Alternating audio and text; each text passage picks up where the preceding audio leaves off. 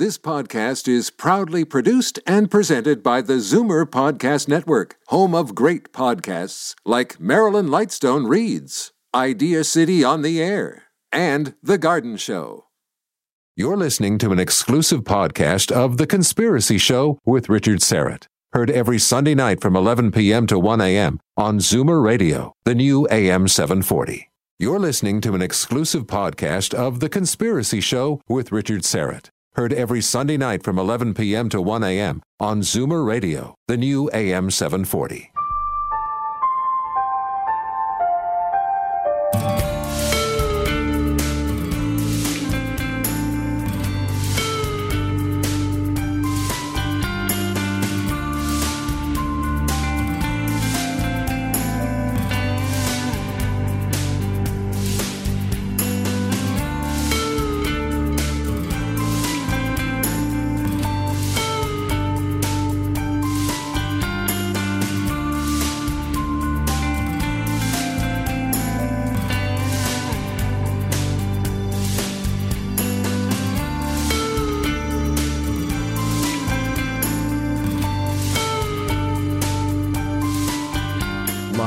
From Toronto, Canada, The Conspiracy Show with Richard Serrett from Zoomer Radio, AM 740.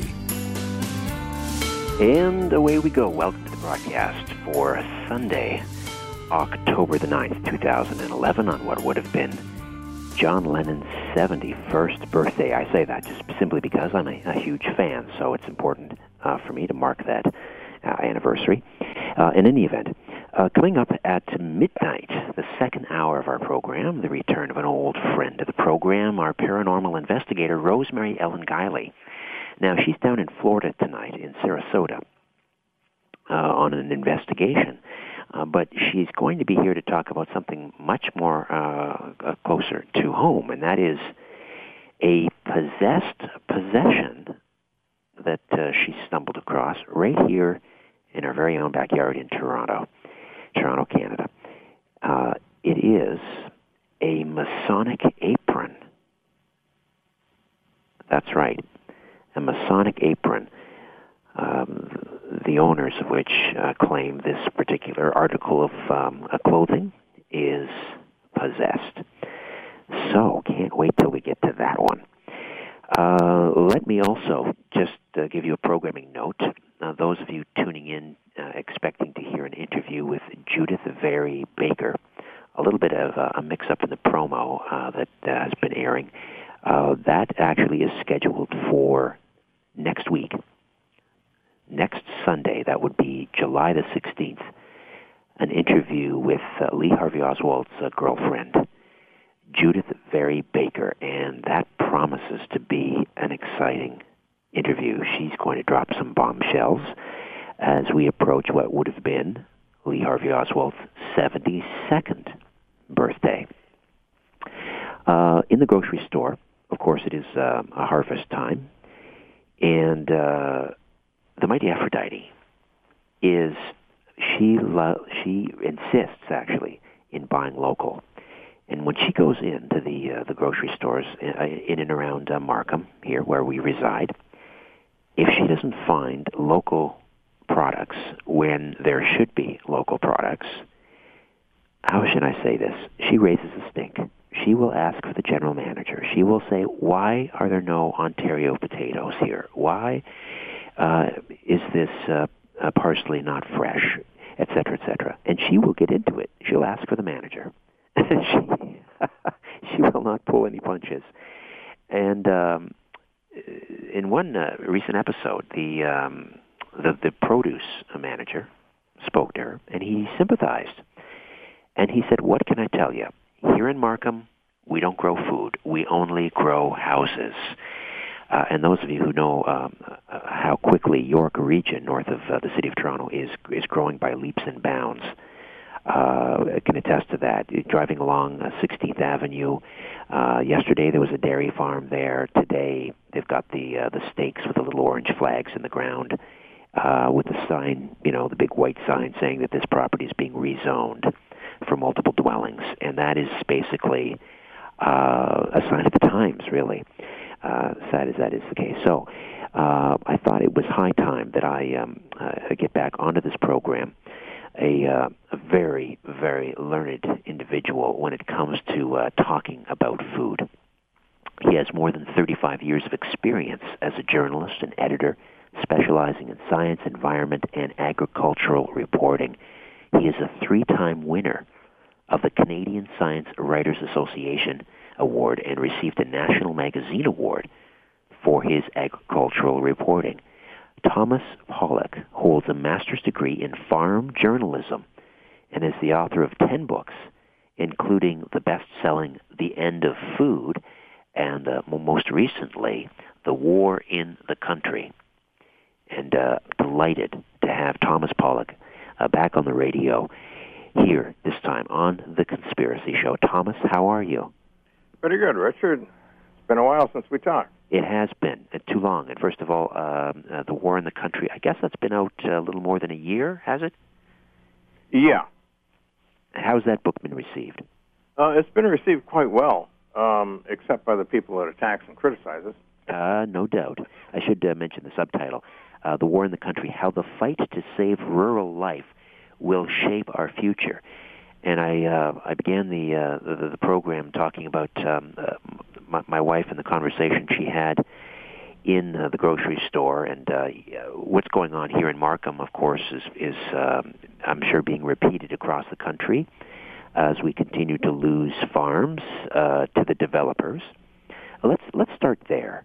I mean, what can be done about that? I mean, we don't have a lot of.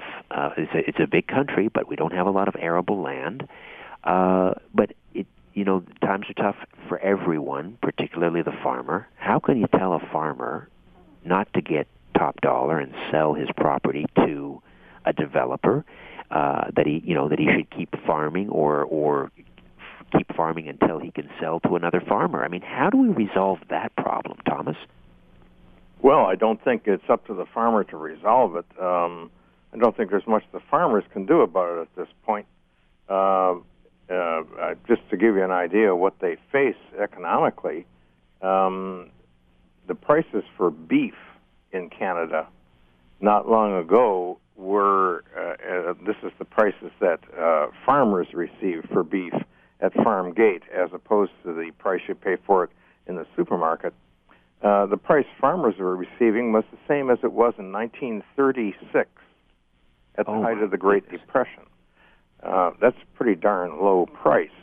And farmers are just being squeezed right out of existence, small farmers, that is, as opposed to big industrial farmers. But there's something worse than this cost-price squeeze going on. In fact, I didn't write about it in my most recent book because it's come upon us so suddenly, and it's such a recent development. In fact, I'm finding, as I try to keep up with what's going on in the food industry, things are happening and developing way faster than I can keep up with them in my books. Right now, there's been a rash of legislation in both Canada and the U.S., which is threatening almost literally to wipe out the organic food industry and most small family farms.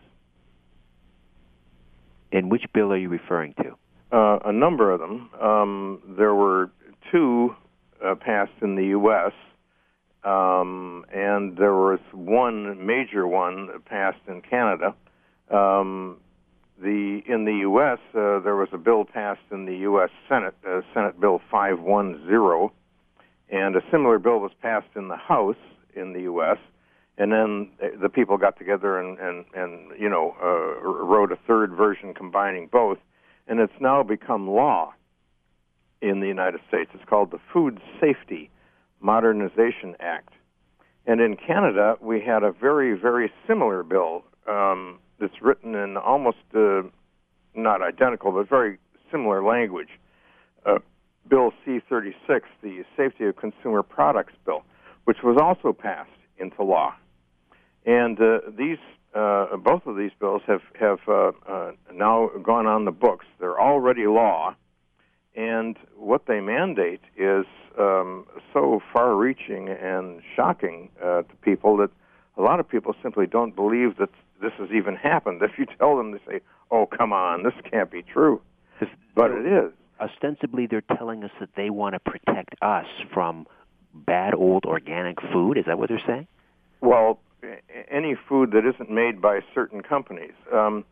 It's interesting to see the genesis of these bills. In the United States, both the Senate and the House bills, which later on became the model for the Canadian bill, were originally written by a number of think tanks in the States, most prominent being one called Trust for America's Health.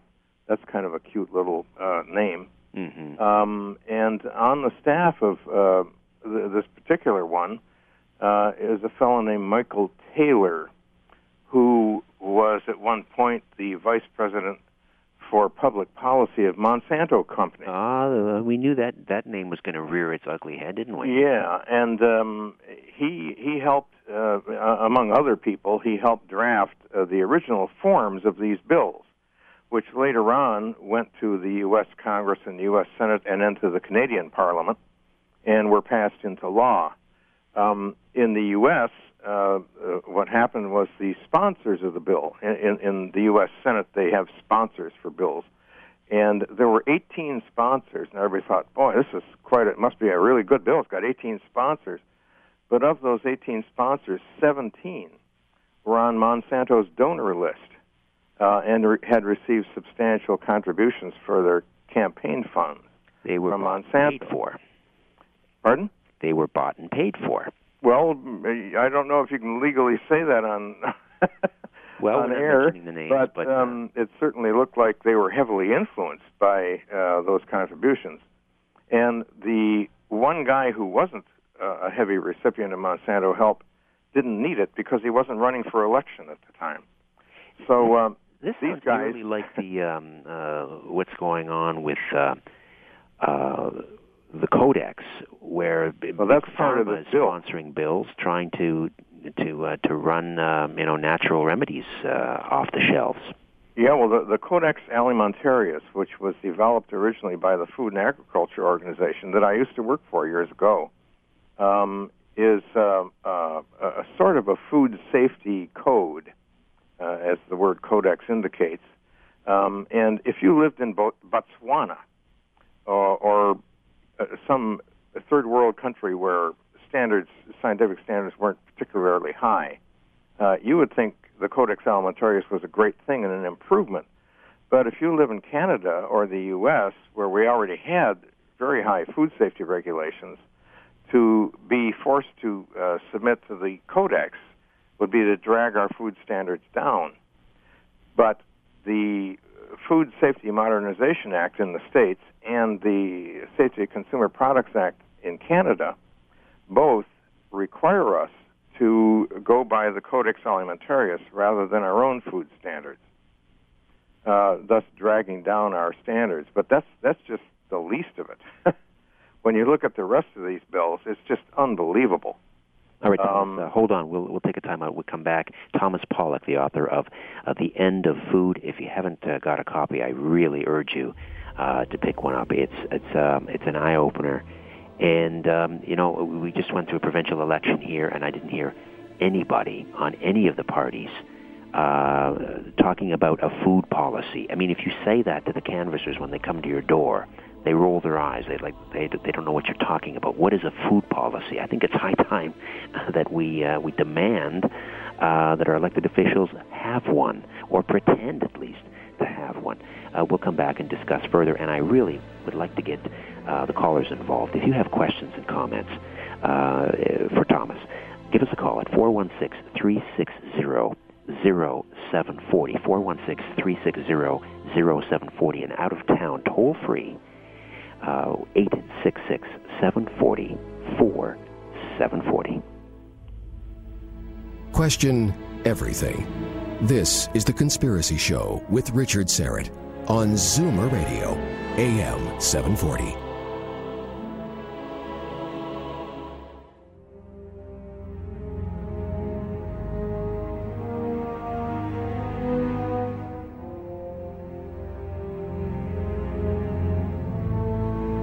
Don't be afraid of the dark. The Conspiracy Show with Richard Serrett from Zoomer Radio, AM 740. To talk to Richard, call 416-360-0740 or toll free in Ontario at 1-866-740-4740. Coming up later in the show, Rosemary Ellen Guiley, our paranormal investigator, will drop by via telephone from Sarasota, Florida. She's there on yet another paranormal field investigation, but she'll be talking about the case of the possessed Masonic apron. So can't wait for that one. Right now, though, this really, when we talk about the key issues facing not only Ontarians, because we just went through a provincial election, or the nation, but this is a global issue. I mean, what is more fundamental than clean air, clean water, and food? We are talking about food, perhaps the end of food, or nutritious food, with Thomas Pollock. His latest book is The War in the Country. Thomas, we were talking about this bill before the Senate and its twin making its way through Parliament here in Canada. Yeah, so they've already made their way through and been passed into law. Okay, so what are the implications? And I'll tell you what the situation in Canada is right now, thanks to this new law, which used to be called Bill C-36, but it's consumer protection. It's being brought in under the guise of being a protection for your health. But what it actually does is it abolishes any procedural or judicial safeguard for the people it's aimed at. First of all, Bill C-36 abolishes the law of trespass so that government inspectors can, without any search warrant and without any means or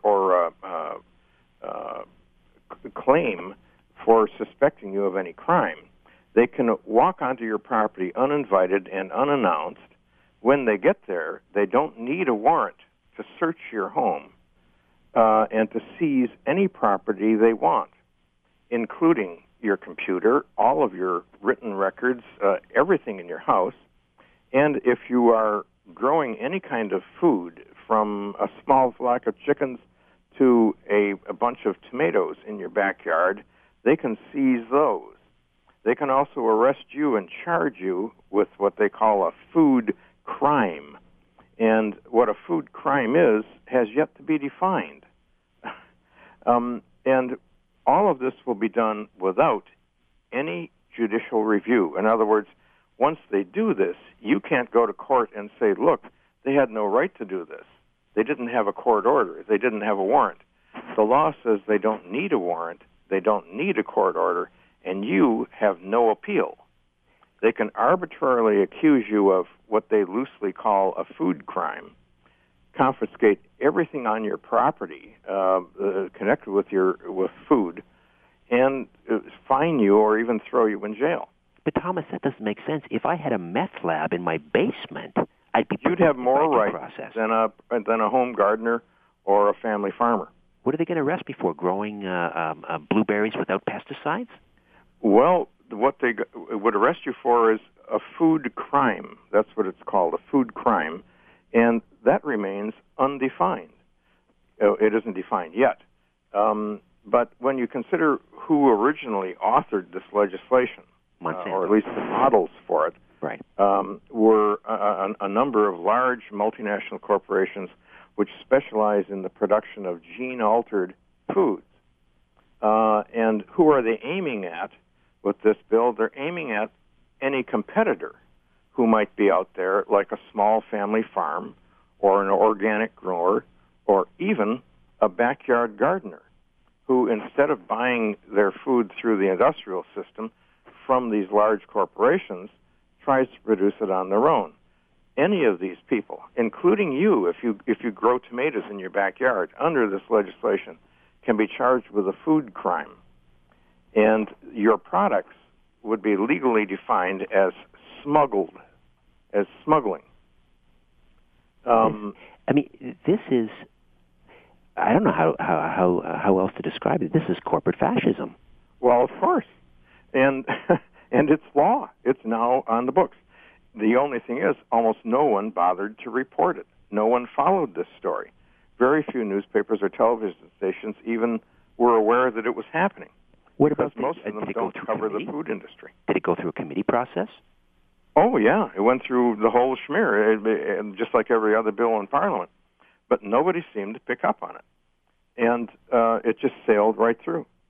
And then along with these bills in the states, creating what I would call a kind of a fascist inspectorship, at the same time that those were being forced through, another set of bills were not bills, but legal fiats were being passed, which legalized the sale or the release into the environment of a whole raft of genetically altered crops, some of which could be extremely dangerous for the environment and for human health. In the States, just this year, in January, the release of several varieties of gene-altered corn, of beets, of soybeans, and most recently alfalfa, the commonest of all feed crops for livestock, were approved. Genetically altered varieties of these crops were approved in the United States, despite a lawsuit brought by the small family farmers of the United States who sued the government over it because they were afraid this would ruin them. Now these crops are legal in the states, and they're already starting to show up not only in the states, but because the wind blows and bees carry pollen, they're starting to show up in Canada as well.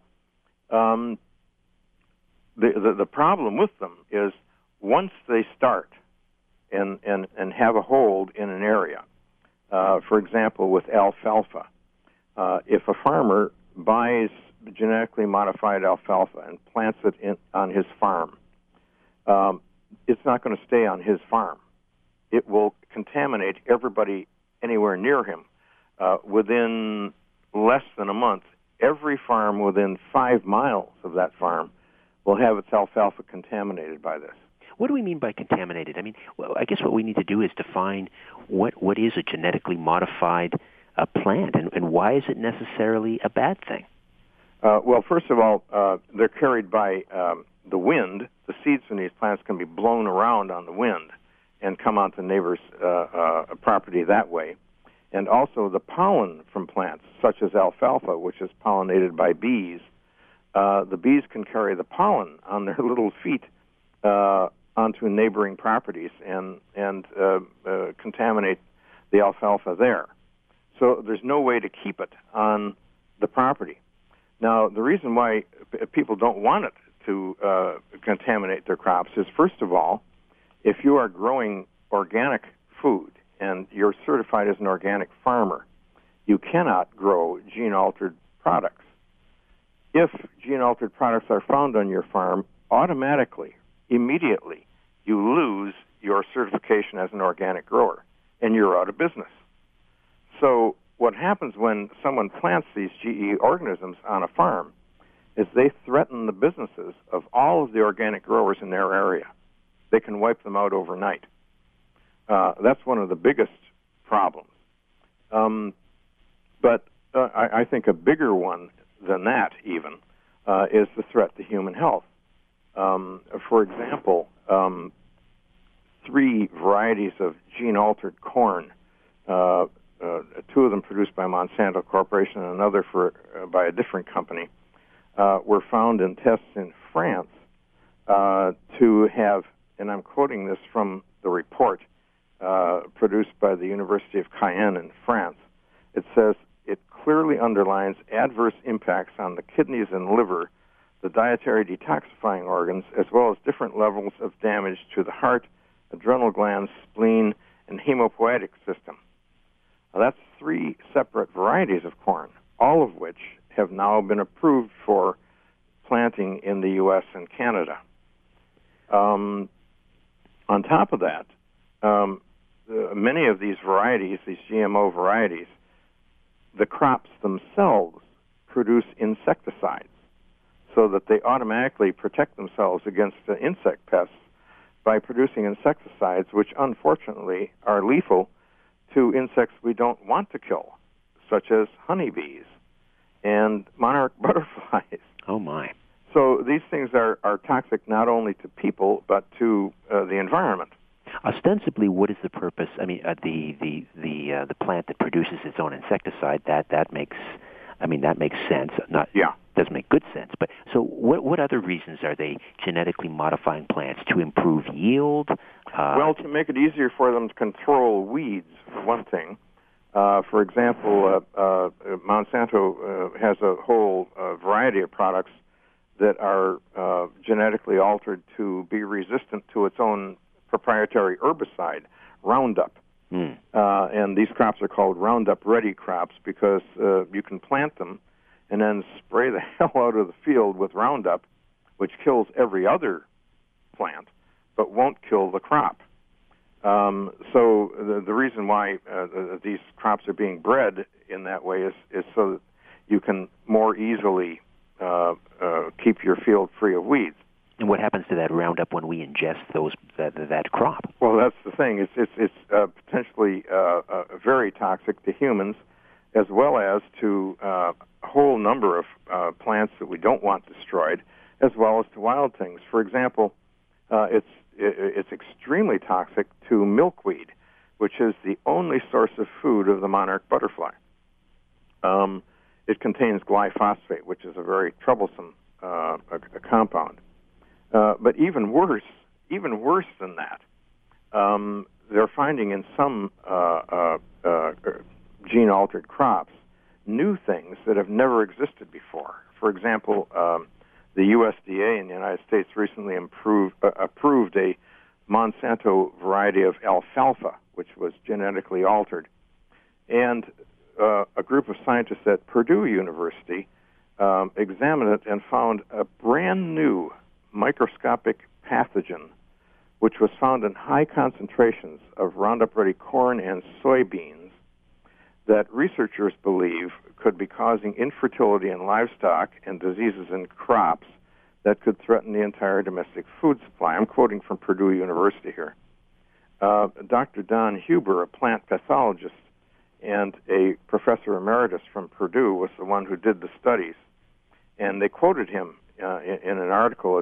He said, for the past 40 years, I've been a scientist in the professional and military agencies that evaluate and prepare for natural and man-made biological threats, including germ warfare and disease outbreaks.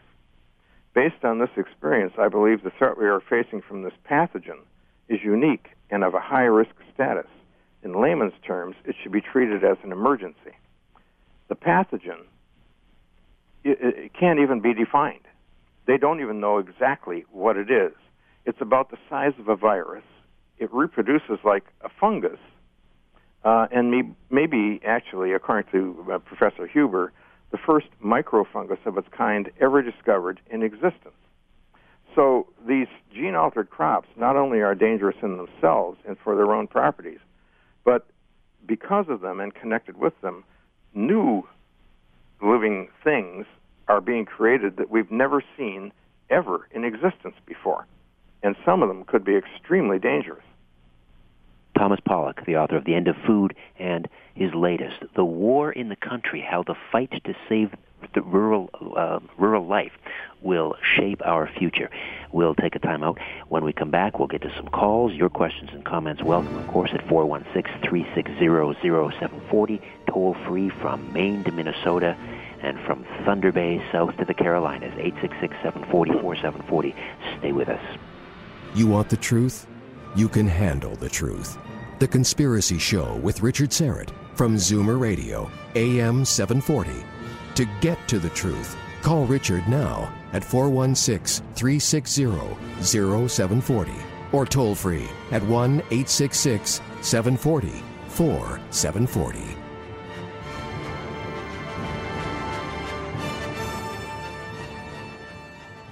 You're listening to an exclusive podcast of The Conspiracy Show with Richard Serrett. Heard every Sunday night from 11 p.m. to 1 a.m. on Zoomer Radio, the new AM 740.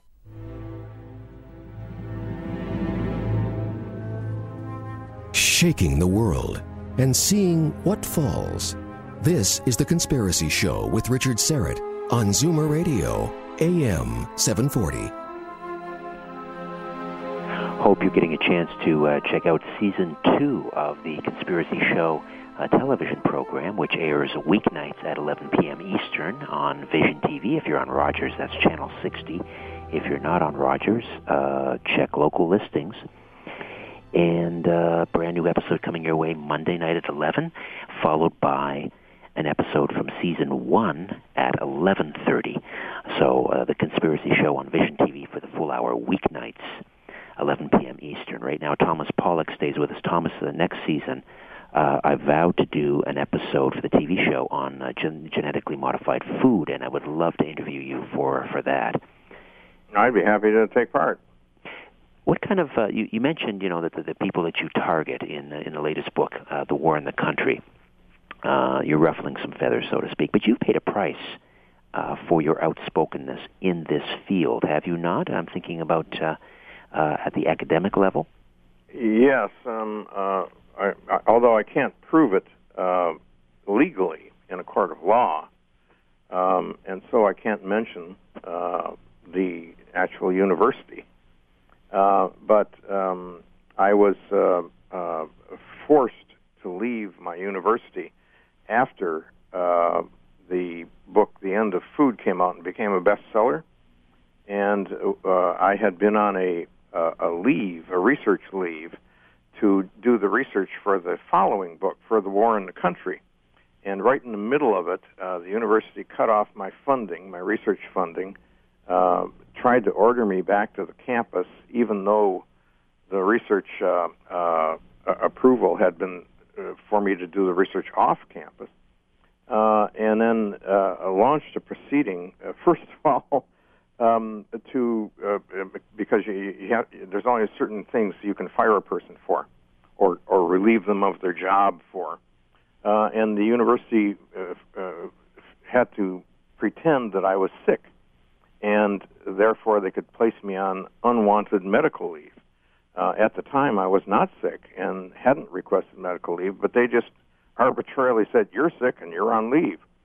And then after that, they said, "Well, not only that, you're retiring." And I said, "I didn't want to retire." And they said, "Well, you're retiring." And they retired me. And I found out later that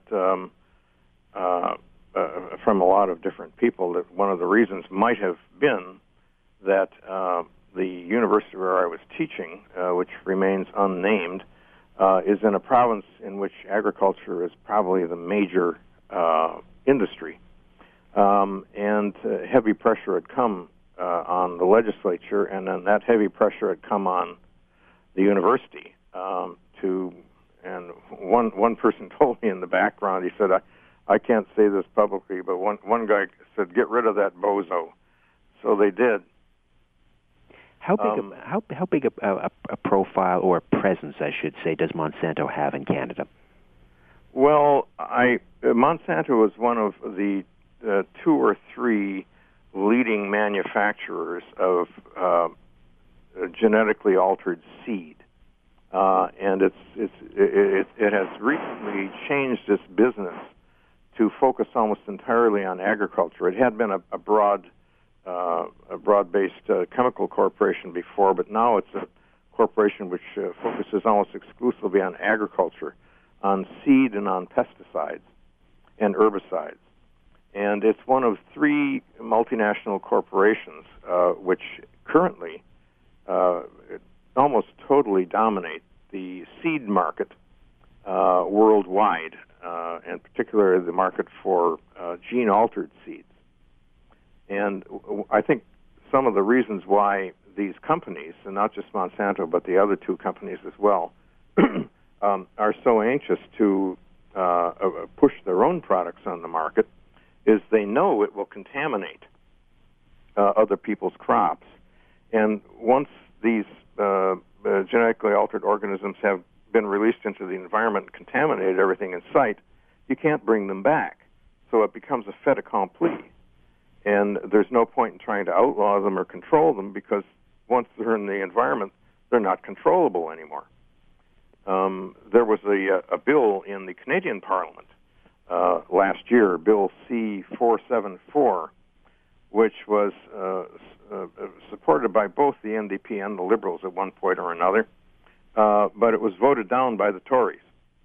And that bill was to delay the introduction of gene-altered alfalfa until its full potential effects had been studied. Now, this is just common sense, eh? This is the same GE alfalfa that contains that weird, hitherto non-existent pathogen that the scientists at Purdue talked about. And what the moratorium bill said was, let's not introduce this alfalfa, which has this weird pathogen that nobody has ever heard of before and that we know nothing about, until we've had time to study it. And the Tories said, no, we want this out.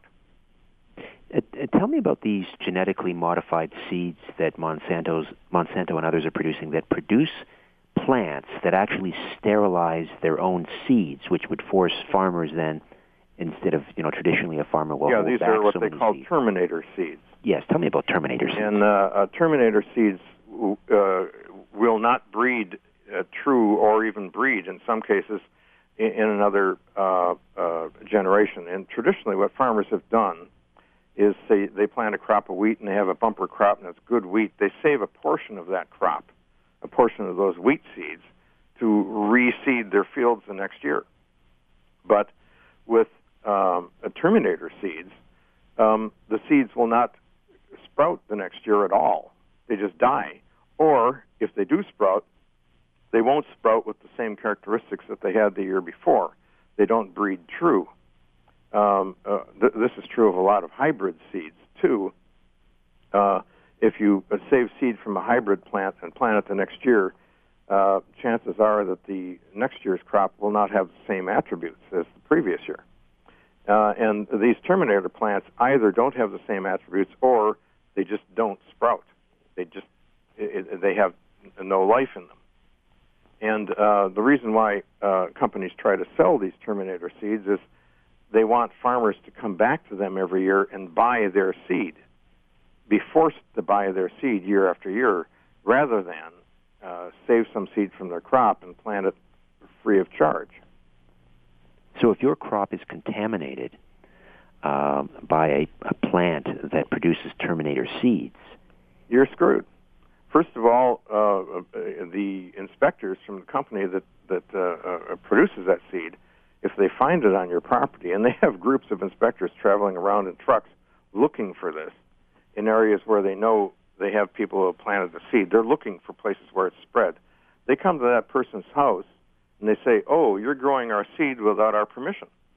That seed which is growing on your land is patented, and you have to pay us in order to produce your crop." And the farmer says, "Well, what are you talking about? I never planted your damn seed. It just blew here on the wind." And they say, "Nevertheless, it's on your property, and you must pay us. And not only that, because it's contaminated your own crop, we want all of your crop. We have the right to confiscate it." And they've been doing this for years all over the States. And in Canada, there was a very famous case where this was done with genetically altered canola. And a fellow named Percy Schmeisser from Saskatchewan was victimized by this in a famous case that went all the way to the Supreme Court of Canada.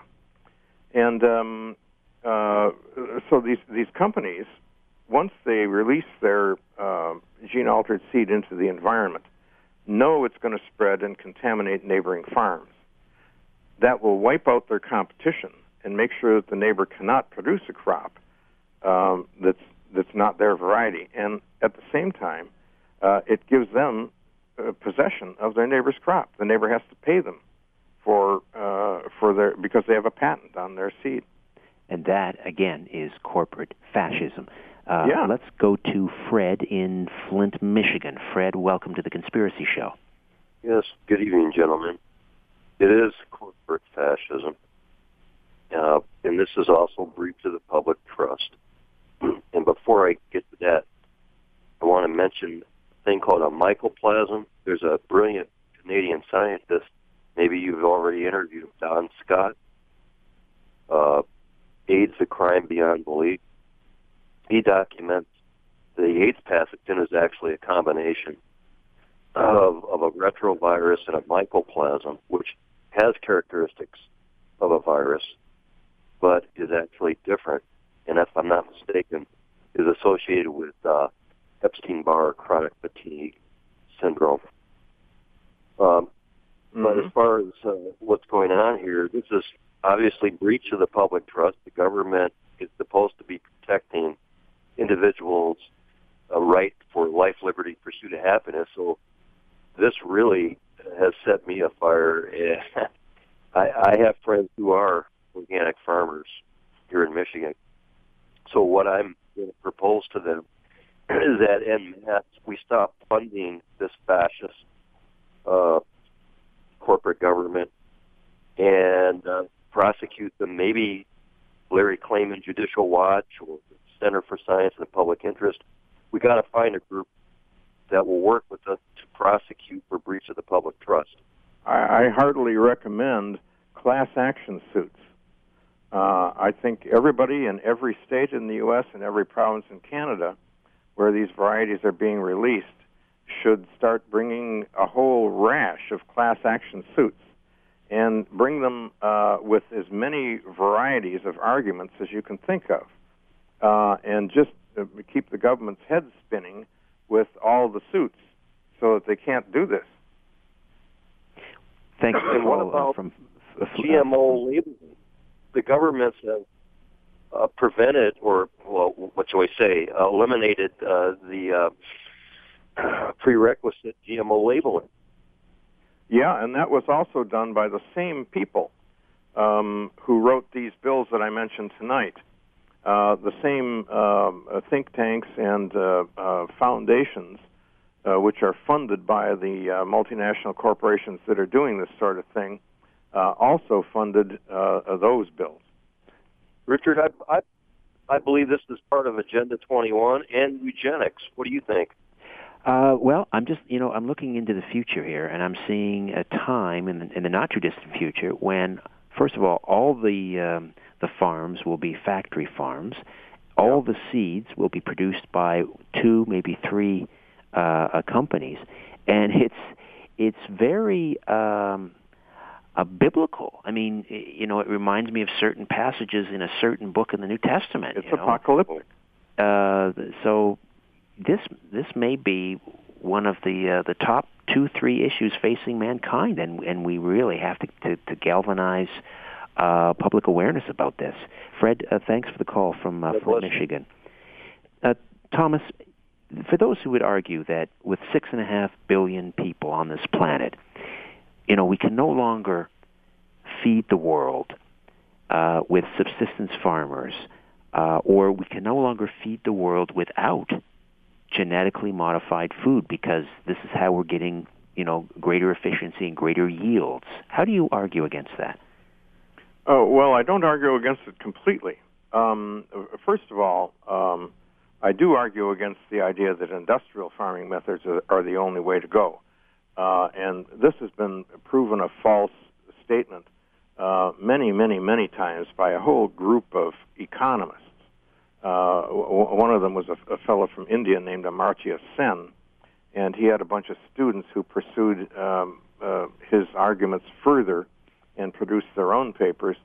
And they also did a number of studies of small, independently owned farms, and they found that on average, small, family-owned organic operations were 25% more efficient than large factory farms. So that gives a lie to the idea that the factory farms can save us from starvation. And the idea that starvation is stalking us and we need more food is also a straw man. What really, and there have been a number of studies of this as well by economists as well as sociologists, what causes hunger in the world is not a lack of food. It's a lack of money for people to buy the food in the marketplace. For example, in the third world, people who had been supporting themselves for years in terms of food self-sufficiency. When the industrial farming operations started up, they were encouraged to stop growing food and instead to grow only certain export crops, such as sugarcane or coffee or sisal, and to cease growing corn and beans and food for themselves. Well, they did it because their governments told them to, and then what happens is the large multinational corporations cut the price, and the prices collapsed, and all these people became bankrupt, and they couldn't buy any food, and they didn't manufacture it themselves anymore because they had stopped growing their own food. And that's how hunger, in some cases, was manufactured by this man-made policy. But more importantly, if you're going to replace organically grown or conventionally grown food with gene-altered substances, which may destroy your kidneys or your liver or infect you with a pathogen that we don't even understand what it is yet, is this really saving the world? Excellent point, Thomas. Hold on, we'll come back and continue on in this conversation. Thomas Pollock, the author of The End of Food and the War in the Country, back with more of The Conspiracy Show. Stay with us. You're listening to The Conspiracy Show with Richard Serrett from Zoomer Radio, AM 740.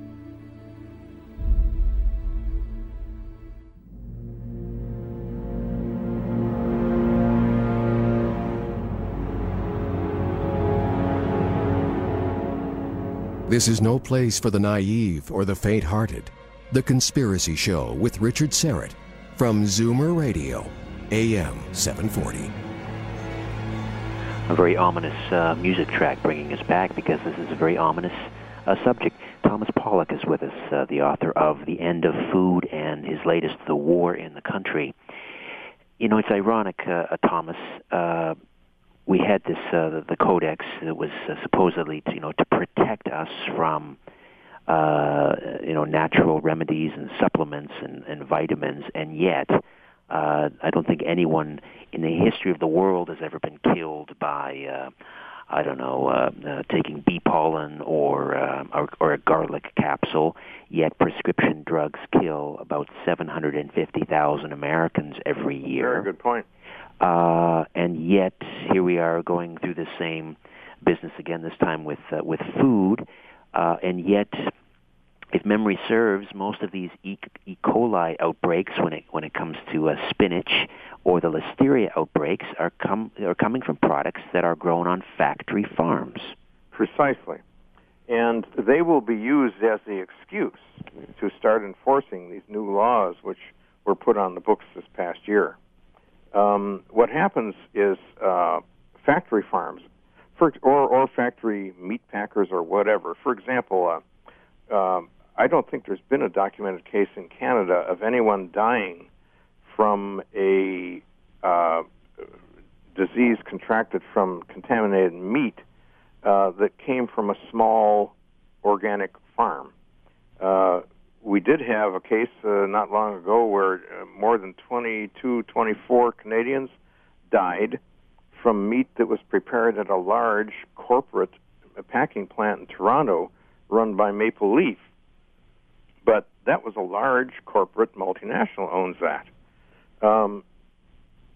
And every time you hear of an outbreak of avian flu or swine flu or any of these things, they're invariably on a large factory farm using factory farm methods. They're almost never coming from a small flock of less than 500 birds. It just doesn't happen. And yet, whenever these things do happen, there's a big public outcry. The ordinary reader or a person in the street feels insecure. Their food supply is threatened. They're afraid of getting sick. And then the government comes along and says, well, what we're going to do is we're going to protect you. And the way we're going to protect you is by getting rid of all these small operators who have all these unsanitary, small, poorly regulated farms. And we're going to save you from contamination by them. And they ignore the fact that these small farms haven't been the source of contamination. It's always been the factory farm. Let's go to Charlestown, West Virginia. And Daniel, welcome to The Conspiracy Show, Daniel. Good morning. Hey, good morning. And for my comment, I would like to preface it by saying what better forum to pose this in than on The Conspiracy Show. Is it possible that this is another phase of class warfare by which, with these currency collapses facing us around the world, that the big multinationals want to get control of the food supply so that they can pay for the labor they receive in food rather than in currency? Excellent question. I have no doubt at all. The large multinationals, a little bit less so in Canada because of our method of financing political campaigns and the fact that we have a parliamentary system rather than the presidential one. We're not as badly off as in the United States. But in the United States, the government is almost totally dominated by corporate money. And if I might as an example, one more point into the mix. This latest set of food safety bills in the states, which were designed by the two or three largest multinational food and seed companies, are going to be enforced by the Food and Drug Administration and its Deputy Commissioner for Foods, who will be in charge of enforcing these laws, is a man named Michael Taylor, former Vice President for Public Policy of Monsanto Corporation. Now, a U.S. government food czar who's going to enforce the very bill that Monsanto's people indirectly helped to write. So is this a conspiracy by corporations? I don't know.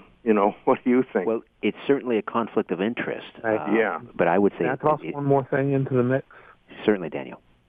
Here on my small farm, I own the only complete, intact, and operable water-powered grist mill in our whole county, which is a subdivision of a state, or a province, as you all would call them. And in addition to all the regulations that the federal government wants to place upon the stone ground meals that this mill might produce, the local community has all kinds of obstructions to put in the way. A 250-year-old structure, and they want to completely rebuild its integrity, even though it survived 2 wars, numerous hurricanes, and Lord knows what else. I'm not surprised. I'm a little surprised that it's the locals going after it, but even they do. I don't know if you heard of a case that kind of made me, at first it made me laugh, and then it made me really angry. There's been a whole rash of cases in the States lately where children with lemonade stands were arrested. We've had that in this area. Pardon? We've had that in this area. Yeah. Because they weren't collecting state sales tax. Well, in Oregon, they didn't have a $120 temporary restaurant license, and these were kids who maybe made $10 on their lemonade stand. Oh my And they word. had to get a $120 license before they could operate it. And thanks for the call, Daniel. I have to move along. I'm sorry, but it's great to hear from West Virginia. Let's check in quickly here. Shady Side, Maryland, and Mark. Welcome to The Conspiracy Show. Hello, here I am down on the peninsula on the Chesapeake Bay, listening to you live right over the radio. Excellent. Good to hear from you, Mark. Thank you. Excellent program and an excellent signal. Terrific. You're right on target. We're having a problem down here in Maryland. You can't buy milk from the farmers, and the farmers can't sell you milk unless it's gone through the processors. The raw milk is the story. They've protested on Capitol Hill, and Capitol Hill will not stand for us to just be able to buy raw milk anymore. We had the case of Michael Schmidt up here, Thomas, and I've been told here by someone from an emailer, Brent, emailing me saying the courts overturned the decision that it was okay to drink raw milk. It's okay to drink it, but if you're in possession of it, it's illegal. A little bit like marijuana, but the whole raw milk thing. Drink it as long as you don't get caught. Well, the whole raw milk thing is again, they're erecting a straw man. They're saying oh, raw milk is dangerous because it's not pasteurized. But what they forget is pasteurization eliminates the possibility of getting tuberculosis. What if your herd is regularly inspected by inspectors who come to your farm and certify that your herd does not have tuberculosis? None of them have bovine tuberculosis. So therefore, your milk cannot contain the tuberculosis problem. And so it doesn't need to be pasteurized. So saying that without pasteurization we risk spreading tuberculosis is nonsense, because the herds are inspected anyway. I'm very right, grateful Mark. to the program. Thank you. Thank you for calling in from Maryland, Mark. Appreciate it. Thomas, just a couple minutes remain. If you're the food czar here in Canada, what would be your food policy? What changes would you implement beginning immediately? Well, if I was the food czar, I'd probably be on the payroll of some big corporation and raking in money, so I'd be worried more about buying my next yacht. But Let's the assume you first weren't thing on I would payroll. do if I were food czar is I would institute a policy of go slow and really, really study the question of every single genetically altered variety or livestock breed before you introduce it. Right now what we have is a kind of reckless pell-mell rush to make a fast buck by some large corporations, which figure if they get their GE crops or their genetically altered livestock breeds out there fast, they'll clean up and make a lot of money on their patented organisms. But the possibility of what they're putting out there destroying whole industries or destroying human health is never considered. So what we need is somebody who's going to say, look, the genetic modification of organisms is a good tool. It's a good scientific tool that can be used for very valuable ends. And we may want to use this. But it's not a good tool if it's used recklessly and foolishly without adequate study beforehand. And the first thing I do is pass that bill to put a moratorium on the introduction of GM alfalfa. Okay. Now, what would you do to address the issue that you really brought front and center in the end of food, and that is the rapidly declining nutritional value of much of the food that we buy, certainly the produce and so forth? How are you going to address that issue? I would make it, first of all, I would improve chances to market organic food and food grown by small growers who almost invariably produce a food which is far healthier and far more nutritious than the factory variety. I've often said that what I would like to see is as many farmers markets in a city as there are Walmarts. Then I'd feel it was a level playing field. I'd also like to see the kind of subsidies in both the U.S. and Canada and the kind of favoritism in Canada shown by the marketing boards towards the large operators also shown towards the small ones. It's the small operators, the independent family farms, and particularly the organic growers, that produce the good, nutritious food we need. Our government should be devoting themselves to supporting these people. Well, Thomas, I don't know if you've ever considered it, but we need someone like you in Parliament. I was asked once to run for the Green Party, and I said no, because I'm a journalist. And if I side with any particular party, I'm seen as the French call it, the parti pris, taken by that party, and I can't function as a journalist anymore. Well, perhaps maybe you can get more done with the pen than you can by sitting up there in Ottawa. And in any event, Thomas, always a pleasure. Thank you, and I'm sincere. We're going to do a TV program on this, and we're going to, if you're ready and willing, we'll get you on camera to talk about these things. I look forward to it, Richard. All right, Thomas Pollock, The End of Food and the War in the Country, I'm guessing Amazon.com? Yep, you can get them both on the same. Amazon.ca for Canada. All right, these are two essential books that should be in everybody's home library. All right, again, thanks, Thomas. Bye-bye. Bye-bye. All right, let's really shift gears here. Rosemary Ellen Guiley, our paranormal investigator, standing by to talk about a possessed article of clothing, and we can open up the phone lines. If you have a possession that you think might be haunted or possessed. Would love to hear from you. But first, we'll get to the story of the possessed Masonic apron. On the other side, back with more of The Conspiracy Show here on AM 740. Stay with us. Keeping an eye on the New World Order. This is The Conspiracy Show with Richard Serrett from Zoomer Radio, AM 740. To speak with Richard, call 416-360-0740 or toll free 1-866-740-4740.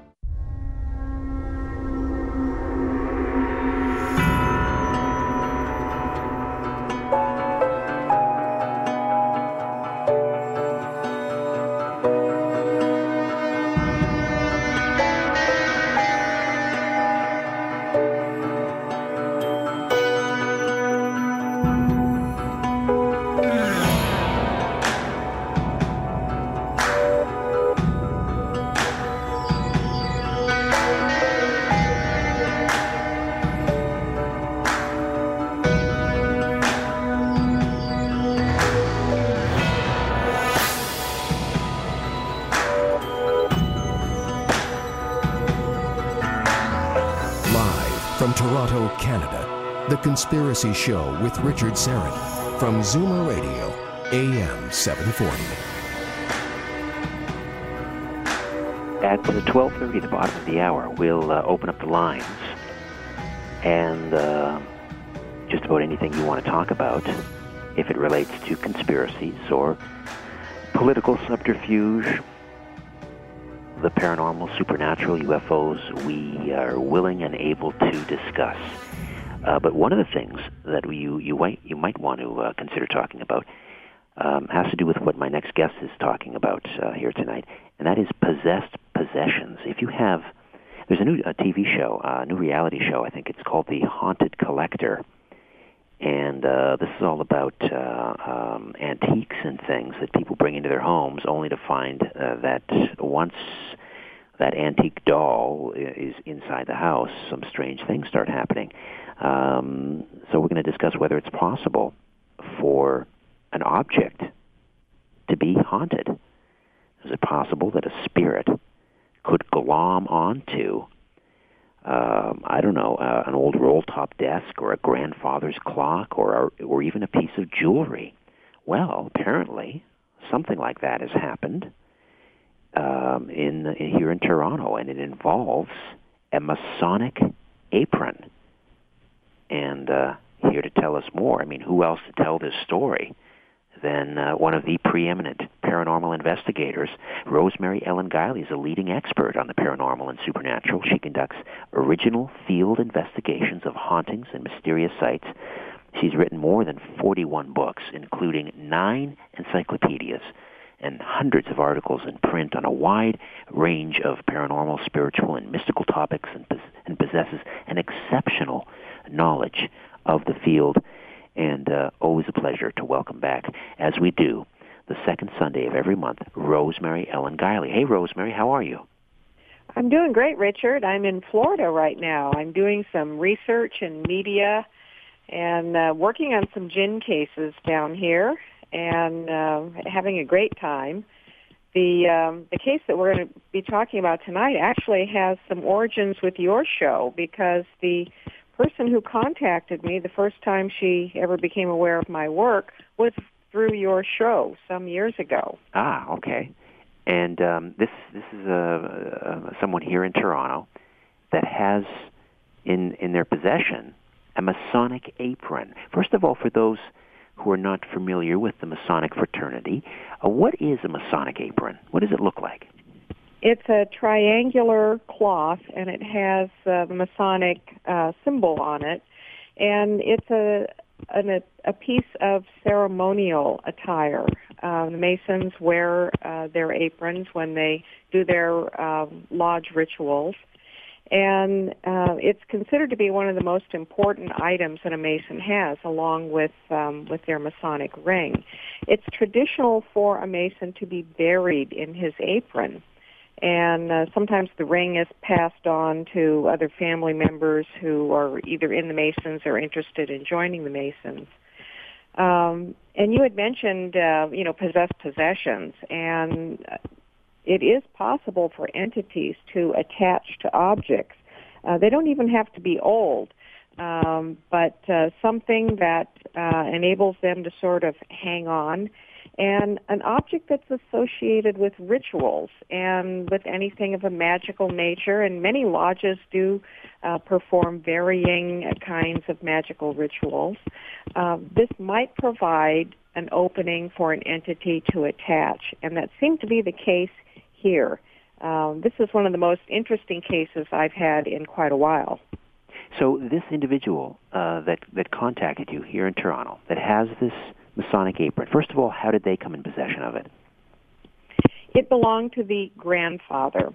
And I'm going to call the wife Anne for the sake of protecting the family privacy. And they live in the general Toronto area. But about 3 years ago, she received the Masonic apron of her grandfather after he died. And he should have actually been buried with the apron, but for various reasons he wasn't, and it was passed on down to her as a family keepsake. So they brought it into the house and put it into a closet, and weird things began to happen. Not a whole lot right off the bat, but just every now and then, very strange things that could not be explained. And as is typical in cases like this, the activity got a little more unsettling and frightening as time went on. And she contacted me earlier this summer because the activity had gotten to be rather alarming. She had heard me talk about the jinn and began to wonder if there might be something like that associated with their home and possibly something in it, and we zeroed in on the apron. What was going on in the house? Apparitions, mysterious lights floating in the sky, voices, disembodied voices.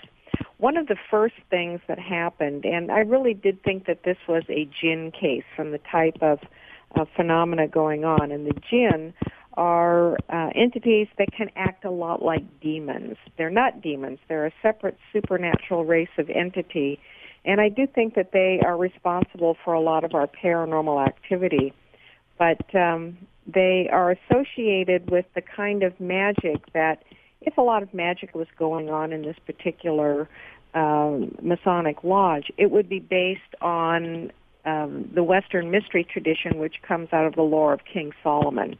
And King Solomon commanded the jinn. One of the first things was this odd phenomenon of the closet didn't seem to be quite physical. Anne reached into the closet to retrieve some hangers, and it seemed like she was going way further in than she should. And the door seemed to sink way further into the wall.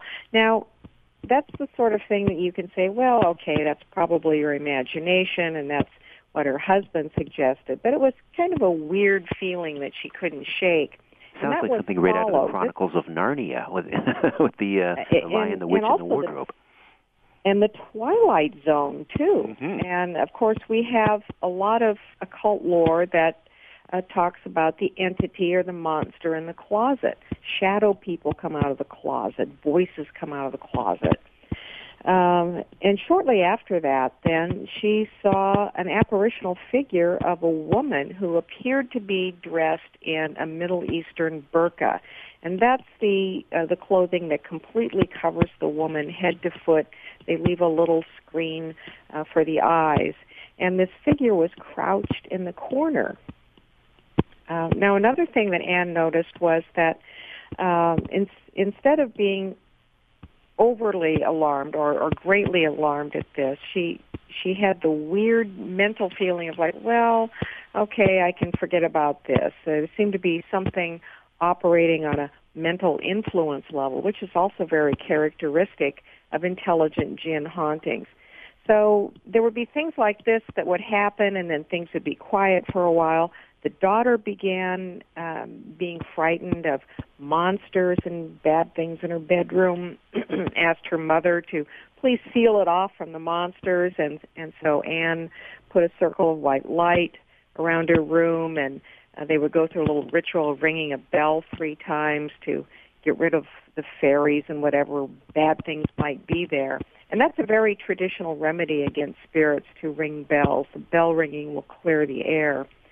And then her daughter began seeing figures moving around in the television set in her room. Oh, my.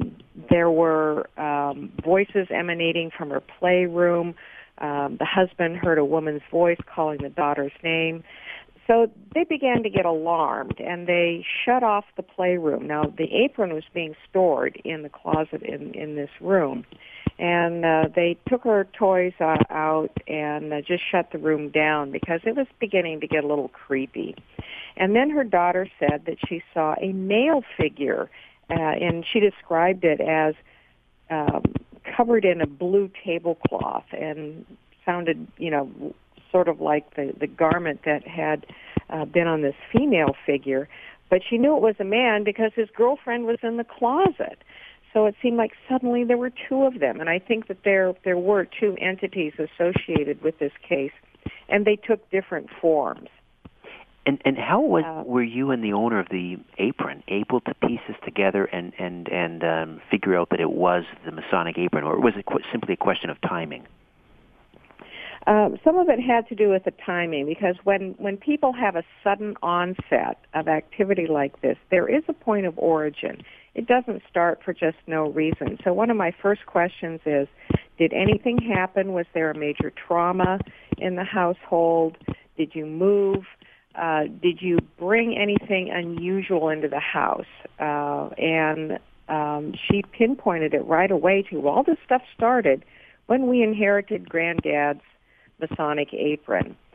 So that, to me, was a major thing right there because of the association with ritual. This was someone who had died. There possibly could have been entities that might have been attracted to Masonic activities, maybe even attracted to the grandfather himself, and had somehow been able to attach to the apron when he died. They're not going to go into the grave along with the person, but they'll ride along on a possession and look for a new home, and I think that's what happened here. So there was similar activity like that where there were figures in the hallway, and some of them couldn't seem to come into the little girl's room because Anne, the mother, had sealed the room off. But some of them were able to get past that boundary. So I advise that they take the apron out of the house, and that's one of the things that I recommend first. If you suspect that something might be possessing an object, remove it from the premises and then see what happens. So when she went to the closet to get the apron, it was gone. It had mysteriously vanished. Oh, my. And that's definitely ratcheting up the creep factor. Now, it's not unusual, Richard, in cases like this where you've got an active haunting that they will take objects and move them around. Things will disappear and they'll reappear in strange places. But here was something that was being identified as a possible source of this activity, and lo and behold, it's missing now, so we can't do anything with it. And it was missing for a good 9 or 10 days, just disappeared. And then meanwhile, more things were starting to happen. And that's also very typical, that when you realize what's going on and you start to focus on a solution to it, the activity will often increase. Okay, and, Rosemary, just hold on there. We'll take a time out. We'll come back and continue to ratchet up the creep factor. I like to use that expression, if you don't mind. If you haven't copyright that, that's a wonderful expression. Sure. That's what we do here on the Conspiracy Show. Every night we ratchet up the creep factor. But the idea of that missing object. I want wives out there. to take note of that, because, the husband goes to the closet and says, honey, where's that striped shirt with the cufflinks that I like? And she says, it's there in the closet. And he says, no, it's not. And she says, yes, it is. And he says, no, it's not. And, of course, she goes up there and, without looking, pulls it out of the closet. You see, maybe there's a djinn behind that. So all I'm saying is go easy on us guys, ladies, because that's a possibility. Rosemary Ellen Guiley is here, and we'll continue to discuss the case of the possessed Masonic apron right here on The Conspiracy Show. Get on board. Questions and comments. Perhaps you have a story of your own. 416-360-0740. Toll free from just about anywhere. 866-740-4740. If you're sure your phone isn't tapped, call now. 416-360-0740. Or toll free in Ontario at 1-866-740-4740. You're listening to an exclusive podcast of The Conspiracy Show with Richard Serrett. Heard every Sunday night from 11 p.m. to 1 a.m. on Zoomer Radio, the new AM 740.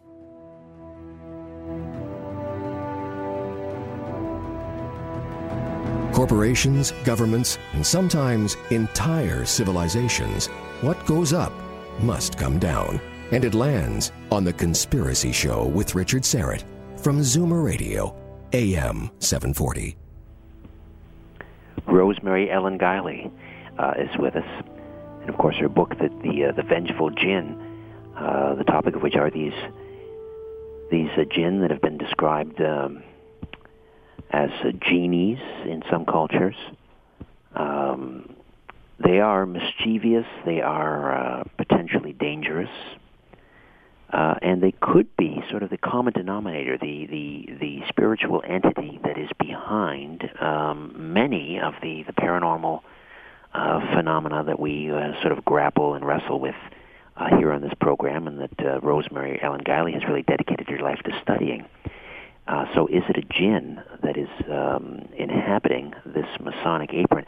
It sounds like, Rosemary, that this apron activated some sort of a portal in that closet. I mean, can it work that way? I don't know if we lost Rosemary. Is Rosemary still with us? Am I still on the air? I'm not really sure. Well, if Griffin can hear me back in studio, if you want to try and get Rosemary back on the line. You're still on air. I am still on the air. That's the first part. That's the first essential ingredient. Now we'll try and get Rosemary Ellen Guiley back on the program. In the meantime, as we continue to discuss the case of the possessed apron, I just want to once again alert you to the Conspiracy television program, which airs on Vision TV. It's every night, every weeknight, I should say. I know last year, season 1, it aired on a Friday night. So be forewarned, forearmed. It's on every weeknight. In fact, this coming Monday, October the 10th, at 11 p.m. on Vision, our second in what we hope will be a series of past life regressions. We're going to witness a Toronto man, works for the parking authority, and he'll undergo a past life regression before the cameras, during which he appears to recall a previous life as a doctor.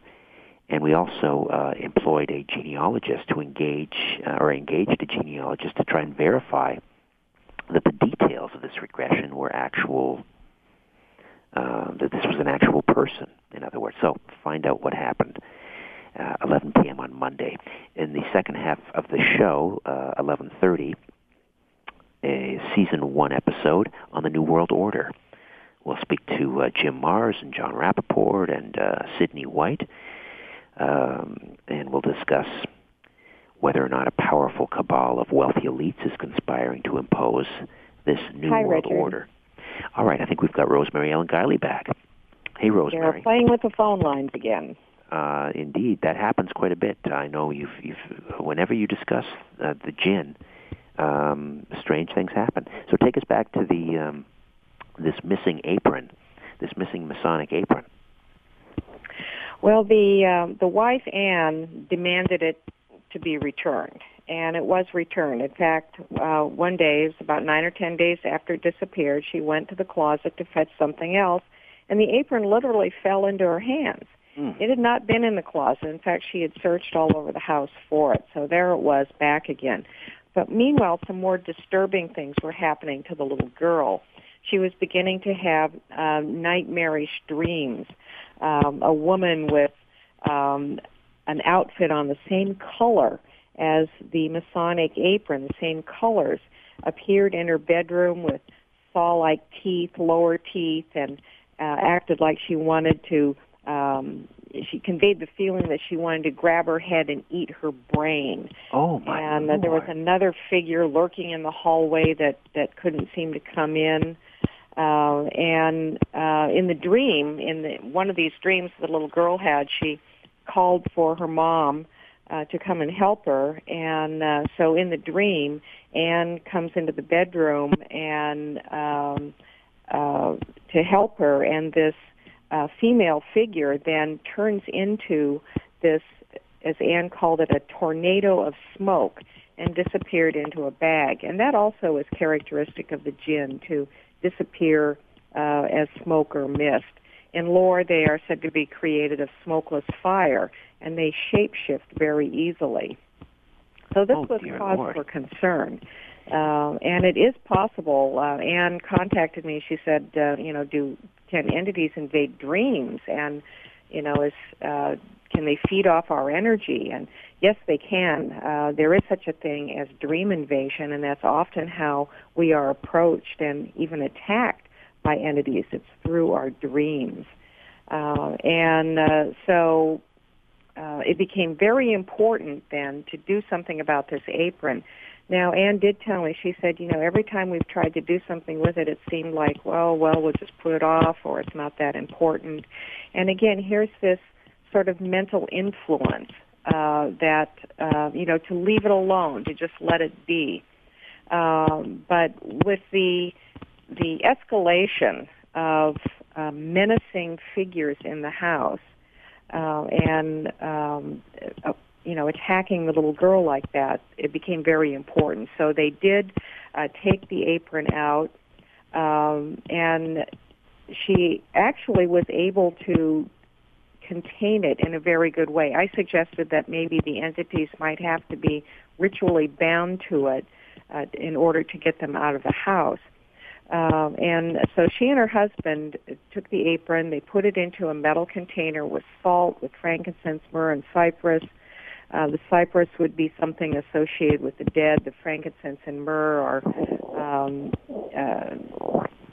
incenses and essential, perfumes and oils used in a lot of rituals. Salt is very binding. Anytime you want to cleanse an object, you immerse it in salt. And they put it in this container and then took it out of the house. And things have been quiet since then. So it appears that whatever came into the house did ride in on the apron. This is very common to have possessions, far more than people might realize. I, working as a producer on the other side of the microphone at another radio station years ago, received a fax. Back in those days, we actually received faxes, and it was from a couple in the Toronto area, and they had a bench. And it had, I believe it was the Greek god Bacchus sort of carved into the back of the bench, but it looked very sinister. And the moment they brought this bench into their house, they were beset by misfortune, lost jobs, illnesses, a daughter that was pushed down the stairs. And they did a little research, and I believe they actually even had a psychic take a look at the bench, who somehow was able to divine that the bench had been constructed out of wood from an old coffin. Oh, so we actually had the bench brought into the radio studio and had it sort of exercised live on the air. But you're right; these stories are out there. And perhaps in the second half of the this hour, we'll open up the lines and we'll get some of those calls. But binding it, you say, is the key. Putting it in some sort of a metal container. What if the object is too large? What if it's a huge wardrobe or an armoire or something like that? How do you do that? Usually, when people just get rid of the object, they throw it out or. Those vengeful jinn are at it again. We've lost Rosemary. Part the object in. They're playing with the phone line again, Rosemary. Sorry? I say they're playing with the phone lines again. Are you there? Yes, I am. Okay. So, a large object like an armoire, how does one... Oh, yes. I've had cases where people have had possessed furniture, and they wind up taking it to the dump or something like that. And so the entity usually goes with it, and may even depart the object and find a new home. With something like this, where it's an object that's probably been associated with ceremonial ritual, and as I mentioned earlier, lodges vary considerably in their ritual activity, and some of them are much deeper into ceremonial magic than others. And this by no means is not a negative thing. Ceremonial magic is it's a form of spiritual enlightenment pursuit, and every lodge, of course, has its just plain ceremonial rituals. But the Western magical tradition, as I mentioned, goes back to the days of King Solomon, and that's where the jinn association is. Solomonic magic was originally developed for summoning and exercising the jinn. And in fact, Anne's husband, when she started thinking about the jinn, and she heard me talk about the jinn, her husband said, well, why would we have the jinn? They're Middle Eastern, and here we are in Canada. Well, the jinn are everywhere. They're known primarily in Middle Eastern lore, but they're everywhere just like fairies are everywhere. And most of what we know about fairies comes out of Celtic lore. So the information about them gets developed in certain parts of the country, but the entities can really act out anywhere. But the object having magical associations, sometimes it is better to literally force the entity to stay to the object and then secure the object. And this is one of the things that my friend John Zaffis does. And you mentioned his show, The Haunted Collector. John is a demonologist. We're neighbors in Connecticut. We do a lot of work together. And John is often called out into cases where objects have entities attached to them. And he sometimes binds them to the object and then neutralizes it. And one of the ways of doing that would, of course, be putting it in a container with salt, for example. And this prevents the entity from getting out and interfering with other people. Well, Rosemary, all I can say is thank goodness that this lady we're calling Anne was able to hear you on the program, get in touch with you, and you were able to get her the right, the advice and the instructions to get this entity out of her house and out of her life. Things have been quiet since the end of August. Now, they still possess the apron. It's in a storage facility. And so who knows? No one will know if the entities are still, and I think there's two of them, are still attached to the apron. We would have to get the apron out and see if it would reintroduce activity, but nobody wants to take the chance. So right now it's contained, it's off premises, and that seems to be the solution because they've had no further paranormal problem. Well, let's hope that Anne remembers to pay her rent on that storage unit. Otherwise, it's going to end up on an episode of Storage Wars. And I don't know if you like that. I'm a huge fan of the show, but I'm thinking, someone like Barry is going to bid on that locker, and he's going to have to contend with the Masonic apron because he's a bit of a collector. We'll have another case of Wishmaster on our hands. Indeed, Rosemary. Wow, this is a fascinating story, and I thank you for bringing it to our attention. What are you working on next? I have a gin case in Florida that I'm going to be heading on to tomorrow. First, I'm making a stop at Coral Castle. And yes. That is a very mysterious place where a man built this coral monument. It's full of huge stones, carved coral stones, in planetary and mysterious symbols. He built it as an edifice to the woman he loved who did not return the love, unrequited love. And he did it all apparently through magic and levitation.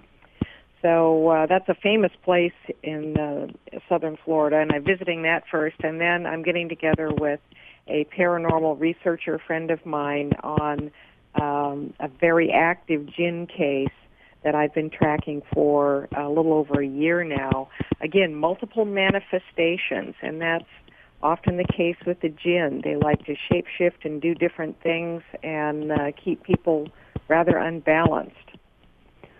All right. Well, Rosemary, good luck. Be safe. Be careful. And we'll talk to you next month. Thank you, Richard. Bye-bye. Rosemary Ellen Guiley. The website, incidentally, is visionaryliving.com. If you've got a possessed possession and need to get a hold of Rosemary, she's got the goods. She'll walk you through that by email. All right, let's take a time out. We'll come back. We'll open up the phone lines if you've got a possessed possession you'd like to talk about. I know Dylan is still on hold. He wants to talk a little bit about Freemasonry and has a related story. We'll get to Dylan when we come back, and hopefully your call as well.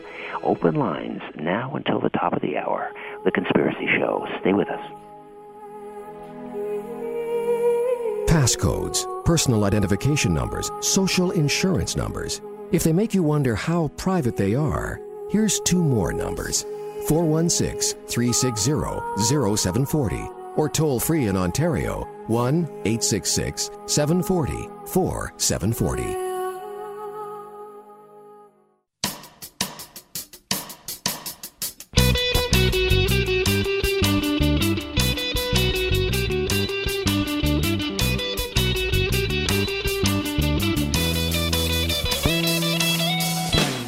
Providing the evidence and letting you draw your own conclusions.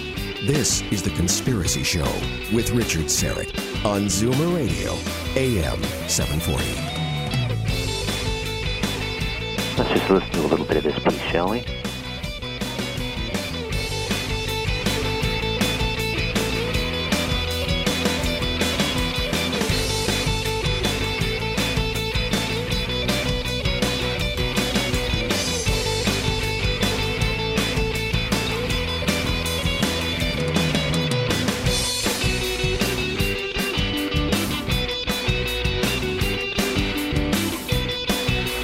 That is Stolen Cookies by the band Who Stole the Cookies, and that piece was actually written, performed, produced, recorded especially for The Conspiracy Show. So thanks to Nick and members of the band.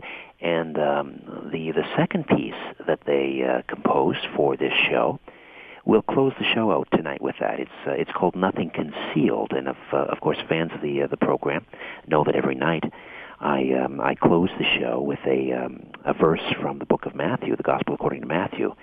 Don't be afraid. Nothing will be concealed that won't be revealed, which is sort of the inspiration for the song that Who Stole the Cookies composed for the show. So we'll close that, and at some point I'm going to post the lyrics to that song on the website. And incidentally, I'm now just sort of directing everybody to the theconspiracyshow.com. That'll get you on to the radio website, which is richardserrett.com. But just to simplify things from now on, I'm just going to say go to theconspiracyshow.com. Everything is right there, all the information about the TV show and the radio program. All right, Dylan has been holding on a while and wanted to talk about a little bit of Masonic history. Dylan, welcome to the Conspiracy Show. Thank you, Richard.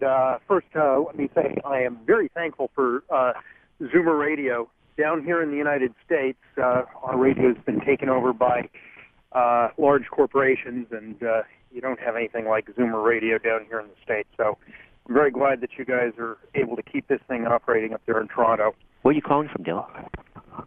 I'm calling from New Jersey at the moment. I'm sort of in transit, driving across Interstate 80. Ah, okay. Listen to you guys a lot when I'm making these late-night drives. What I wanted to mention regarding the haunted apron, yes, it very well could have been a haunted object. I've heard haunted objects myself, and I've had experiences with other entities since I was a child, and it's a sensitivity that comes through from the family. It's sort of everybody in the family has some sensitivity to this. But I have to hear Richard guessed about it.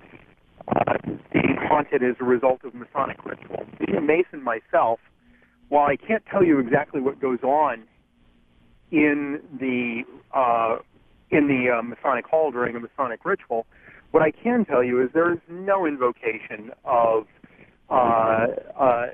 jinn or any other entities. Essentially, what I can tell you is that Masonic ritual teaches good men to be better and to serve others in their community. Yeah, I don't think that she was suggesting that the spirit was invoked during Masonic ceremony. She was sort of providing a little bit of the back history and going back to King Solomon, who she said was claimed to be a master over the jinn, and so perhaps that was the connection. In any event, Danielle, you're fortunate. Just the way it was stated, sort of could have given the impression of that. And, you know, I hear lots of things on the radio. I see lots of things on TV where people get misimpressions about the Masonic fraternity. And so I figured that, you know, let me make at least a small, introduce a little bit of reality here. I've, had haunted experiences with places and things myself. So certainly entities can attach. As a matter of fact, I live in a haunted house, which, as near as I've been able to figure, is haunted because there are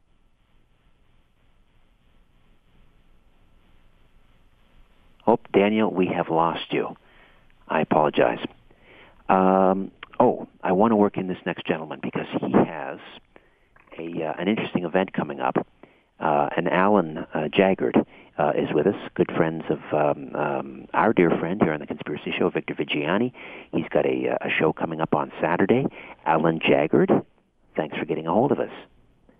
Richard, nice Hi, to be Alan. with you this evening. Good to have you aboard. Yes. Well, I appreciate you having me on here this evening to talk about this event that we're going to have next Saturday. It's entitled UFOs and the Extraterrestrial Message, and we're very excited about this because we've got, for the first time here in Canada, an international best-selling author, Richard Lawrence, who happens to be the executive secretary of the European headquarters of the Aetherius Society. He's been on a book tour stretching from Los Angeles, just finished last week in Michigan, and he's coming up to Toronto next Friday night. And we have this event going on at the Living Arts Center, which is at 4141 Living Arts Drive in Mississauga. And it's on Saturday afternoon at 2 o'clock. And we think it's going to be a very unique presentation dealing with the subject of UFOs and extraterrestrials.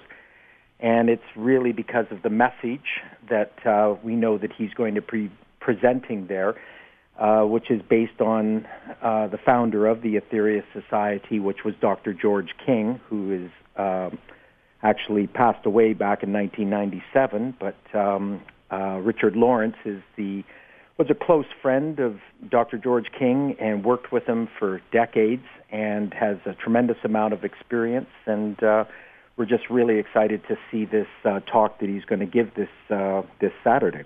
What is the Aetherius Society all about? What is the message that Richard Lawrence will be delivering?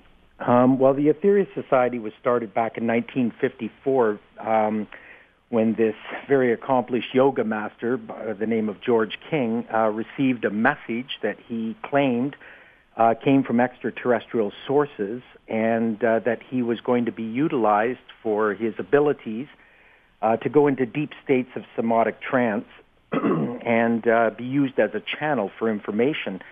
And over the 50 years that it's been going on here, there was over 600 transmissions of information that he brought, and these cosmic beings, as they refer to them, had a great message that they felt was necessary for mankind to hear in this day and age in preparation for great changes that not are going to come about, but actually have been coming about and are continuing to this day.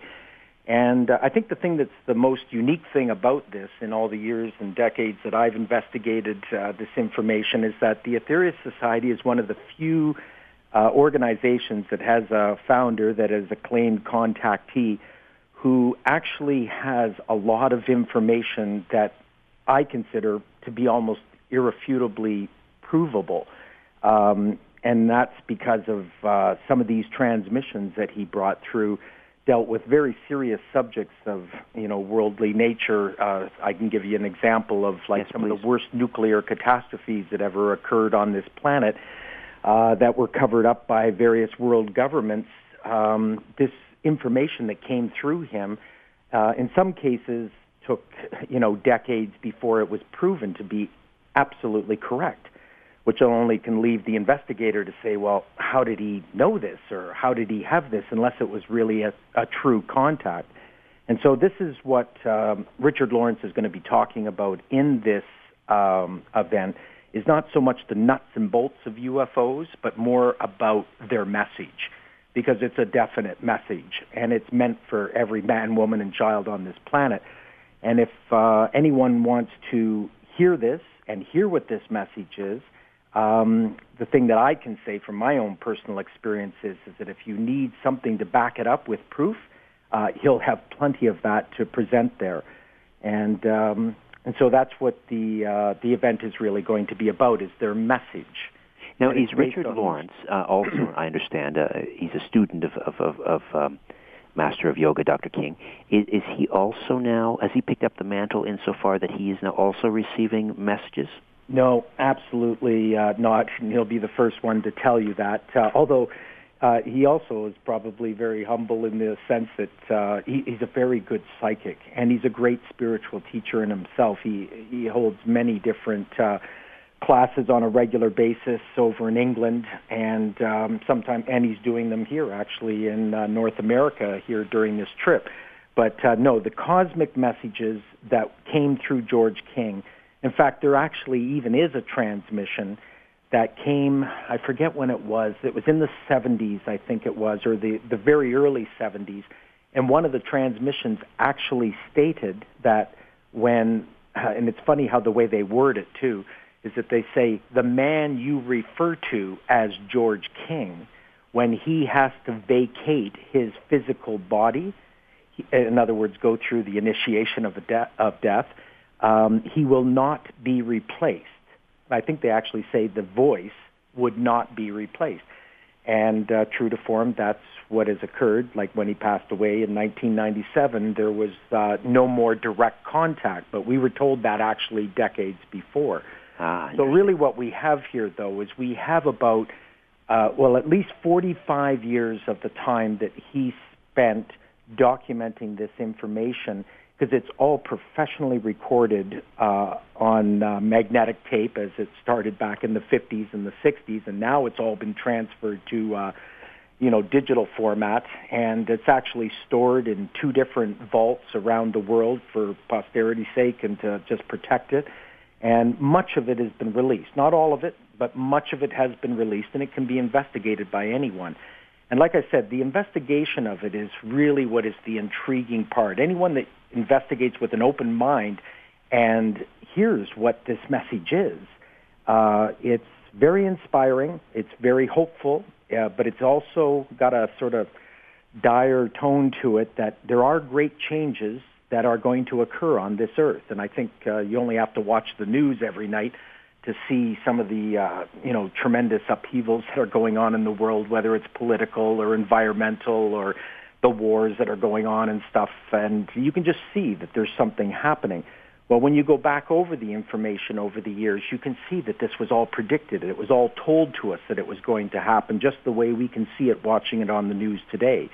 And like I said, it just requires people to investigate. But I'll go back to that once again. Anyone that's skeptical about it, this is what I always recommend to them. Ask for proof. Anyone that makes a claim of contact with some extraterrestrial, I've yet to find anybody that can back it up with this type of evidence that he has, in his repertoire of information. Sounds like a great way to spend an afternoon in any event. 2 o'clock at the Living Arts Center in Mississauga, 2 p.m., and how do people get tickets? Well, if you email us at Toronto, the whole word Toronto, at aetherius.org, that's AETHERIUS, aetherius.org. You can get the tickets directly from us, or just you RSVP us. Let us know that you're coming. There'll be tickets at the door. And then anyone that would really like to talk to us directly and make reservations, our phone number is 905-624-2457. And I'd like to, I'll extend an offer to you, Richard, there too, since I know you live out in Markham there. If you were interested in coming, you could be my guest, and you're welcome to come. Bring your wife or anyone that you would like. If you would like to meet Richard Lawrence, I can arrange that for you. But we're just really excited about that. We're going to hear him, and particularly myself, I find him to be one of the most inspiring speakers that I've ever seen, and this will be my first time seeing him here in Canada, speaking live, and I'm just really excited about it because I know it's going to be a tremendous event. Alan, give us the phone number again. The number is 905-624-2457. And the email address once more. Toronto at Aetherius, AETHERIUS.org. Alan, thank you. Sounds like a great evening. If I can move things around in my schedule, I'd like to be there, but I shall let you know. Okay. Well, I appreciate you having us on here at short notice like this, but it's just a pleasure. And by the way, I love your shows, TV and radio. So I appreciate it. Okay. Thanks, Alan. Good to meet you. Thank you very much, then, Richard. Good night. All right. Let's take a quick time out. If time permits, we'll grab another call. I've got, I think, Scott hanging on from Massachusetts who wants to talk about the Wall Street protests. And then we can sing our way out with a song from Who Stole the Cookies. Back with more of The Conspiracy Show. Don't go away. You want the truth? You can handle the truth. The Conspiracy Show with Richard Syrett from Zoomer Radio. AM 740. To get to the truth, call Richard now at 416-360-0740 or toll free at 1-866-740-4740. You're listening to an exclusive podcast of The Conspiracy Show with Richard Syrett. Heard every Sunday night from 11 p.m. to 1 a.m. on Zoomer Radio, the new AM 740. Take a look around. What do you really see? This is where you can tell all about it. This is The Conspiracy Show with Richard Syrett on Zoomer Radio, AM 740. All right. I'm not sure if we still have Scott from Massachusetts on hold. If so, Scott, you are on the air. Hello. Good morning, Mr. Ferret. How are you? I'm well, thank you, sir. I'd like to discuss the Wall Street protesters. I absolutely support them. I was swindled myself out of $190,000 when Lehman Brothers went bankrupt because of disgraced ex-CEO Richard Fuld. But there's other villains on Wall Street that should be arrested and they need to be incarcerated the rest of their life, like Lloyd Blankfein of Goldman Sachs, Alan Schwartz of Bear Stearns, Jamie Dimon of J.P. Morgan Chase, Bernie Madoff, we all know, swindled $65 billion in a Ponzi scheme, and George Soros manipulates currencies, world currencies on Wall Street. Wall Street is controlled by evil and greedy international Jewish bankers on Wall Street. No, I can't. The Jews control Wall Street. We can talk about Wall Street, but let's not bring any ethnicity into that. I won't permit that. Well, let's put it this way. I'd like to talk about how international Jewish bankers. No, I don't want to talk about international Jewish bankers. We'll end the call there, Griff. If someone wants to call in and talk about international bankers, that's fine, but we will not. No. I can't allow you to continue because that's two strikes and. No, I want to talk about international bankers, but you've already displayed your true colors, sir. So I'm not going to continue with this conversation. Why don't we take the few minutes that remain, and again, we'll introduce Who Stole the Cookies, a song that they've written just for this show. It's called Nothing Concealed.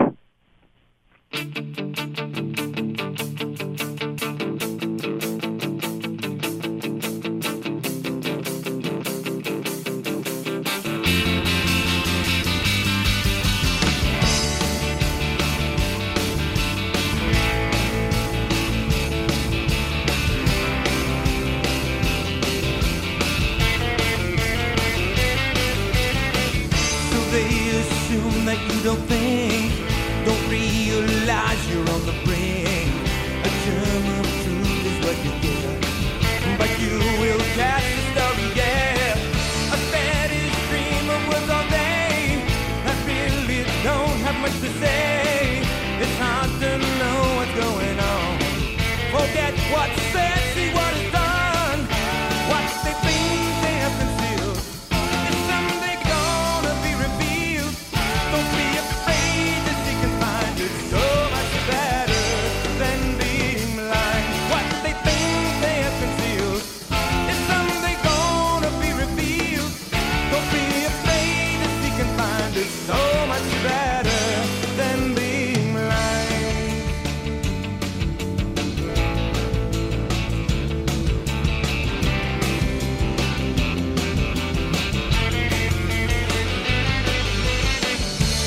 The act of collective reference is better than passive deference. They say be careful what you wish for, but that won't stop us wanting more. What they think they have concealed is someday gonna be revealed. Don't be afraid to seek and find it. So much better than being blind. What they think they have concealed is someday gonna be revealed. Don't be afraid to seek and find it. So much better than being blind. There's nothing concealed that won't be revealed. Grain of truth, plain proof. And that's Who Stole the Cookies. Thanks to Nick Soterios and the members of that band for putting together that song, Nothing Concealed. And at some point, I'll put the lyrics to that song up on the website. And we're going to dim the lights now. Next week on the program, Lee Harvey Oswald's girlfriend, Judith Very Baker, will be here. And there'll be a few bombshells there, I can assure you. In the meantime, as the song says, don't be afraid. There's nothing concealed that won't be revealed, nothing hidden that won't be made known. What I say in the dark, speak in the light, and what you hear in a whisper, proclaim from the housetops. Move over, Aphrodite. I'm coming home. Good night.